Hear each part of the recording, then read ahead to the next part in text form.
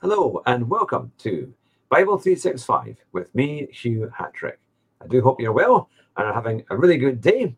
I know I always start with that, but I do hope the Lord is blessing you and that things are going well, even despite these COVID times, Lord, when everybody is indoors or stuck on lockdown.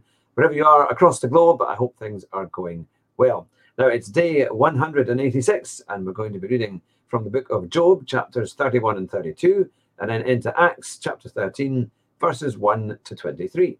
So let's get started with the word of God in Job chapter 31.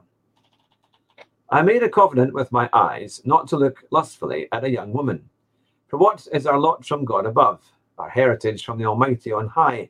It is not ruin for the wicked, disaster for those who do wrong. Does he not see my ways and count my every step? If I have walked with falsehood, or my foot has hurried after deceit, let God weigh me in honest scales, and he will know that I am blameless. If my steps have turned from the path, if my heart has been led by my eyes, or if my hands have been defiled, then may others eat what I have sown, and may my crops be uprooted. If my heart has been enticed by a woman, or if I have lurked at my neighbour's door, then may my wife grind another man's grain, and may other men sleep with her. For that would have been wicked, a sin to be judged. It is a fire that burns to destruction. It would have uprooted my harvest. If I have denied justice to any of my servants, whether male or female, when they have a grievance against me, what will I do when God confronts me? What will I answer when called to account? Did he not made me in the womb make them? Did not the same one form us both within our mothers?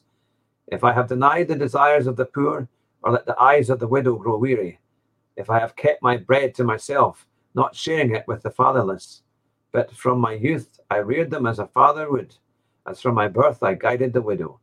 If I have seen anyone perishing for lack of clothing, or the needy without garments, and their hearts do not bless me for warming them with the fleece from my sheep, if I have raised my hand against the fatherless, knowing that I had influence in court, then let my arm fall from the shoulder, let it be broken off at the joint. For I dreaded destruction from God, and for fear of his splendor I could not do such things. If I have put my trust in gold, or said to pure gold, you are my security, if I have rejoiced over my great wealth, the fortune my hands have gained, if I have regarded the sun and its radiance, or the moon moving in splendor, so that my heart was secretly enticed, and my hand offered them a kiss of homage, then these also would be sins to be judged, for I would have been unfaithful to God on high. If I have rejoiced at my enemy's misfortune, or gloated over the trouble that came to him, I have not allowed my mouth to sin by invoking a curse against their life. If those of my household have never said, who has not been filled with Job's meat? But no stranger had to spend the night in the street, for my door was always open to the traveller. If I have concealed my sin as people do, by hiding my guilt in my heart, because I so feared the crowd and so dreaded the contempt of the clans, that I kept silent and would not go outside. Oh, that I had someone to hear me! I sign now my defence, that the Almighty answer me, let my accuser put his indictment in writing. Surely I would wear it on my shoulder, I would put it on like a crown, I would give him an account of my every step, I would present it to him as to a ruler. I would give him an account of my every step, I would present it to him as to a ruler. If my land cries out against me, and it all furrows as wet with tears, if I have devoured its yield without payment, or broken the spirit of its tenants, then let briers come up instead of wheat, and stinkweed instead of barley. The words of Job are ended. Job chapter 32. So these three men stopped answering Job, because he was righteous in his own eyes. But Elihu, son of Barachel, the Buzite, of the family of Ram, became very angry with Job for justifying himself rather than God. He was also angry with the three friends, because they had found no way to refute Job, and yet had condemned him. Now Elihu had waited before speaking to Job, because they were older than he. But when he saw that the three men had nothing more to say, his anger was aroused. So Elihu, son of Barachel, the Buzite, said, I am young in years, and you are old. That is why I was fearful, not daring to tell you what I know. I thought, age should speak, advanced years should teach wisdom. But it is the spirit in a person, the breath of the Almighty, that gives them understanding. It is not the old who are wise, not only the aged who understand what is right. Therefore I say, listen to me, I too will tell you what I know. I waited while you spoke. I listened to your reasoning while you were searching for words. I gave you my full attention, but none of you has proved Job wrong. None of you has answered his arguments. Do not say, we have found wisdom. Let God, not a man, refute him. But Job has not marshaled his words against me, and I will not answer him with your arguments. They are dismayed and have no more to say. Words have failed them. Must I wait, now that they are silent, now that they stand there with no reply? I too have my say. I too will tell what I know. For I am full of words, and the spirit within me compels me. Inside I am like bottled up wine, like new wineskins ready to burst. I must speak and find relief. I must open my lips and reply. I will show no partiality, nor will I flatter anyone. For if I were skilled in flattery, my Maker would soon take me away. There we go. Now we will go to Acts chapter 13 in the New Testament. And we're going to read from verses 1 to 23. Now in the church at Antioch there were prophets and teachers: Barnabas, Simon called Niger, Lysias of Cyrene, Manaen, who had been brought up with Herod the Tetrarch, and Saul. While they were worshipping the Lord and fasting, the Holy Spirit said, Set apart for me Barnabas and Saul for the work to which I have called them. So after they had fasted and prayed, they placed their hands on them and sent them off. The two of them, sent on their way by the Holy Spirit, went down to Seleucia and sailed from there to Cyprus. When they arrived at Salamis, they proclaimed the word of God in the Jewish synagogues. John was with them as their helper. They traveled through the whole island until they came to Paphos. There they met a Jewish sorcerer and false prophet named Bar-Jesus, who was an attendant of the proconsul, Sergius Paulus. The proconsul, an intelligent man, sent for Barnabas and Saul because he wanted to hear the word of God. But Elymas the sorcerer, for that is what his name means, opposed them and tried to turn the proconsul from the faith. Then Saul, who was called Paul, filled with the Holy Spirit, looked straight at Elymas and said, You are a child of the devil and an enemy of everything that is right. You are full of all kinds of deceit and trickery. Will you never stop perverting the right ways of the Lord? Now the hand of the Lord is against you. You are going to be blind for a time, not even able to see the light of the sun.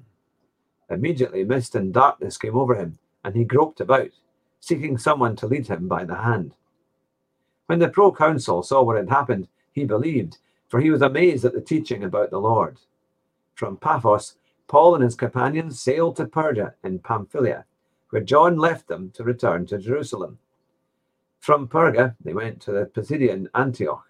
On the Sabbath, they entered the synagogue and sat down. After the reading from the law of the prophets, the leaders of the synagogue sent word to them, saying, Brothers, if you have a word of exhortation for the people, please speak. Standing up, Paul motioned with his hand and said, Fellow Israelites, and you Gentiles who worship God, listen to me. The God of the people of Israel chose our ancestors. He made the people prosper during their stay in Egypt. With mighty power, he led them out of that country. For about 40 years, he endured their conduct in the wilderness, and he overthrew 7 nations in Canaan, giving their land to his people as their inheritance. All this took about 450 years. After this, God gave them judges until the time of Samuel the prophet. Then the people asked for a king, and he gave them Saul, son of Kish, of the tribe of Benjamin, who ruled 40 years. After removing Saul, he made David their king. God testified concerning him, I have found David, son of Jesse, a man after my own heart. He will do everything I want him to do. From this man's descendants, God has brought to Israel the Savior Jesus, as he promised. There we go. Let's pray.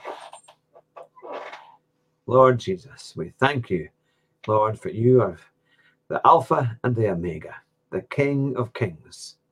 Lord, we thank you for your incredible encouragement through your word. Lord, we thank you for the early church that traveled across the globe, Lord, taking your incredible word and helping us, Lord, helping to establish an incredible church, Lord, that we are so blessed from today. We ask, Lord Jesus, that you would help the church to stick with your word and not to conform to the world. But Lord, you have changed us. You have done an almighty work in us. And we ask, Lord, help us to fulfill that work, that it may be completed. And Lord, that it would be pleasing to your sight. Lord Jesus, we pray as well that soon we will be again able to sing those wonderful songs back in church, to give you the worship, Lord, that you deserve.